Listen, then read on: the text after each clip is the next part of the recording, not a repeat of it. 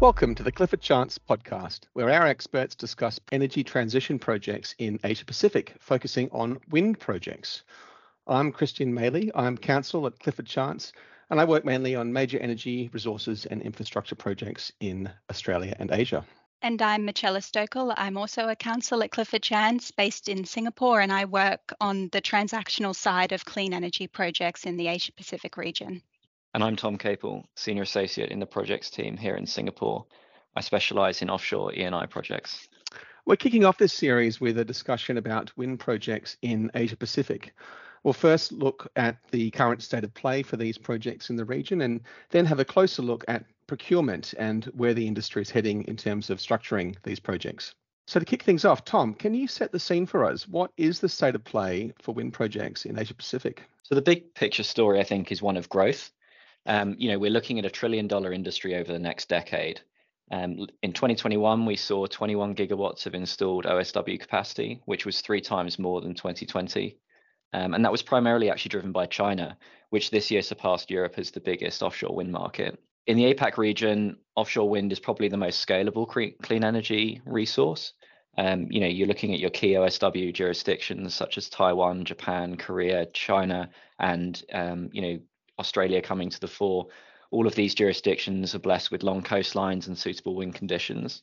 The growth is coupled with a rapid expansion of announced ambition for offshore wind globally. So the collective increase in ambition is taking headline targets for offshore wind close to 380 gigawatts by 2030, which will require around 70 gigawatts more of installations per year. And the key question facing us in the industry is how to narrow the gap between installations and targets. So developers and suppliers and contractors are all basically working as fast as they can by the sounds of things to keep up with demand. How does that impact on the commercial dynamics in the industry? So as I mentioned, the big picture story is one of growth, but if we zoom in a little and look at the here and now, the story is one of problems and potential. And whether you view the immediate opportunities positively, I think depends on whether you're a glass half full person or a glass half empty person. You'd have seen the headlines. The world's biggest wind power projects are in crisis just when the world needs them most. Looking at the UK, we're seeing major projects have been stalled or otherwise delayed. On the flip side, offshore wind is a falling cost story. The cost per megawatt hour is the key metric that developers are looking for. And over the last 10 years, the cost per megawatt hour of fixed bottom offshore wind has dropped by around 60%. As turbines have grown in size, costs have plummeted. So it's basically becoming a more productive energy source. But it's a tough one for developers in APAC at the moment. Looking at the spread of OEMs, globally there are around 16 OEMs active in the offshore wind sector, of which 10 are based in China and not often seen, to be honest, on internationally developed projects. And we're seeing an ongoing consolidation within the market of fewer OEMs active across the supply chain, especially those in floating offshore wind. And the issue here is clearly that there's a lack of competition, which has led to a really hot contractor-friendly market. So essentially, the explosion in offshore wind activity means that demand is outstripping supply. And particularly in this region, and perhaps Taiwan is the prime example, you can see how local content requirements have really caused bottlenecks and challenges for developers in being able to keep construction on track. And local contractors are really struggling to deliver on timescales considered fairly par for the course by seasoned international contractors. We're certainly seeing that local content piece play out in Australia now with the developers nervously waiting for the local content requirements for their new Victorian offshore project. Aside from the micro challenges, what about the macroeconomic challenges, Tom? It's a good point, and there's clearly macroeconomic challenges at play here as well. Whilst not unique to the offshore wind industry, the current disruption globally to prices is clearly impacting suppliers and contractors' approach to both contracts in negotiation and execution. And we're seeing that firsthand on the projects we're handling across the region. The financial turmoil over the last couple of years on a global scale has increased costs for developers. The cost of steel has increased by 50% from 2020 to 2021, and that's led to increases in the cost of turbines to the tune of around 15 to 20%. And ultimately, those cost increases are being passed on to developers, which is also leading to increased costs in financing. And you can see in the financial results of the leading OEMs, the margins are so fine and the costs are so great. So it's not surprising that the supply chain crunch is manifesting in contractors pushing the boundaries of precedent risk allocation. And how are you seeing these dynamics play out in the context of ever bigger and presumably more expensive projects? Yeah, so we're seeing larger projects, deeper waters, larger turbines. There's ultimately more risk for contractors and more value at stake for developers and financiers. One prime example we're seeing is the strain put on projects in terms of securing an increasingly specialized marine spread. There's a severely limited regional and global availability of key marine spread, which is basically your heavy lift and jackup vessels. And there's now global demand for these vessels, which Asian projects are having to contend with. So, for example, looking at the boom in American offshore wind, for example. This is a key piece of the procurement package that's unfortunately not often placed at the center of the procurement story, but really should be. If we look at early stage projects in Asia, we saw contractors such as the turbine suppliers take T&I risk and secure the installation vessels. But given the difficulties in securing these vessels for increasingly long installation periods, some of which might span multiple weather windows, that risk is now being put onto developers. Tom, so that trend of the shifting vessel responsibility between contractors and owners really fits into the broader question of procurement structures on wind projects, and that's the second topic for today. So shifting gears onto that second topic, Marcella, when we talk about procurement structures, what do we mean in general terms? What are the options for wind projects? Thanks, Kristian. I think that taking a step back, the real quick key question is, are we about to enter a golden age of disaggregated procurement or multi-contracts, lots of contracts, or will there be a push towards a greater degree of consolidation of construction procurement? This is going to be a particularly key question for those markets exploring offshore wind for the first time, like Australia. I think that the answer to this is there isn't an answer. There's a real fluidity of approach. Offshore wind is certainly not a sector where there is a one sort of single right answer or a fixed solution, even necessarily at the start of the procurement phase. It is not uncommon for us to see owner developers embark on one structure and then look to change mid-course as they go through the tender and even the negotiation phase. To a certain extent, this is a fact of life, but changing midway through can be difficult and expensive, especially if project finance lenders are involved. So making the right structural decision at the outset is a key decision.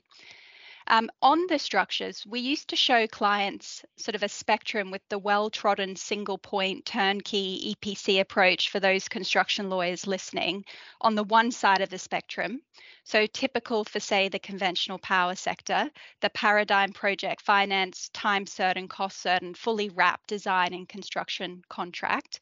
And then on the other side of the spectrum, we would show the disaggregated multi-contract procurement structure. If we think about offshore wind, practice really dramatically differs between onshore and offshore wind, and that's something to emphasize today. So for onshore wind, it's a much simpler story, either a single contractor on an EPC basis doing the whole of the procurement, or a two-contract balance of plant turbine supply structure.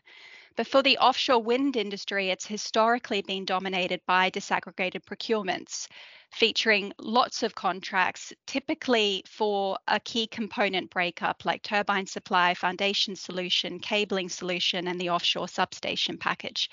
The reasons for this range from resistance by equipment manufacturers or OEMs to take risk on other contractors, a lack of specialism, particularly as the projects get bigger and bigger to wrap the turbine and the full balance of plant.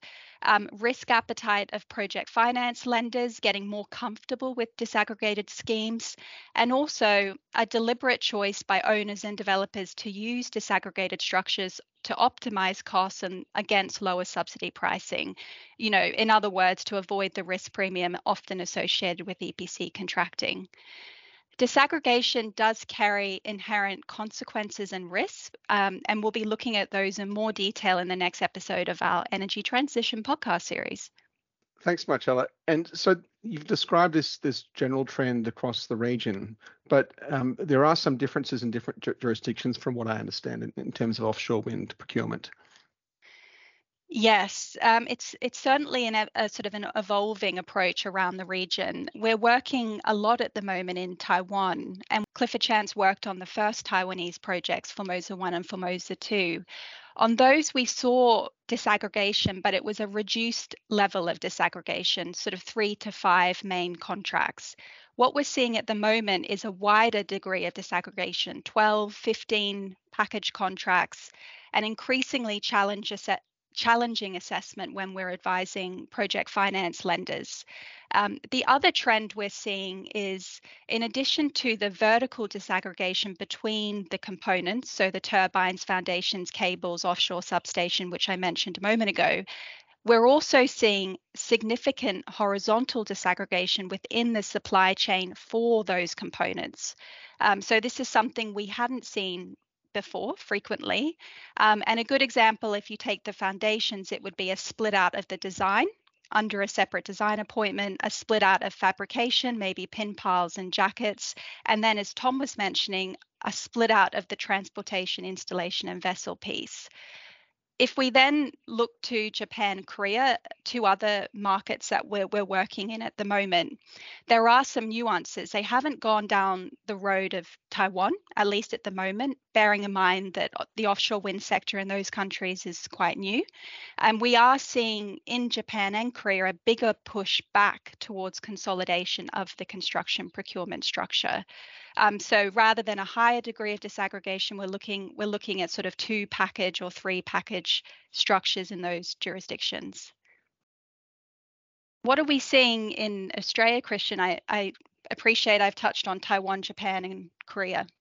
It's a very exciting time for offshore wind in Australia because the sector is very much at an emerging stage.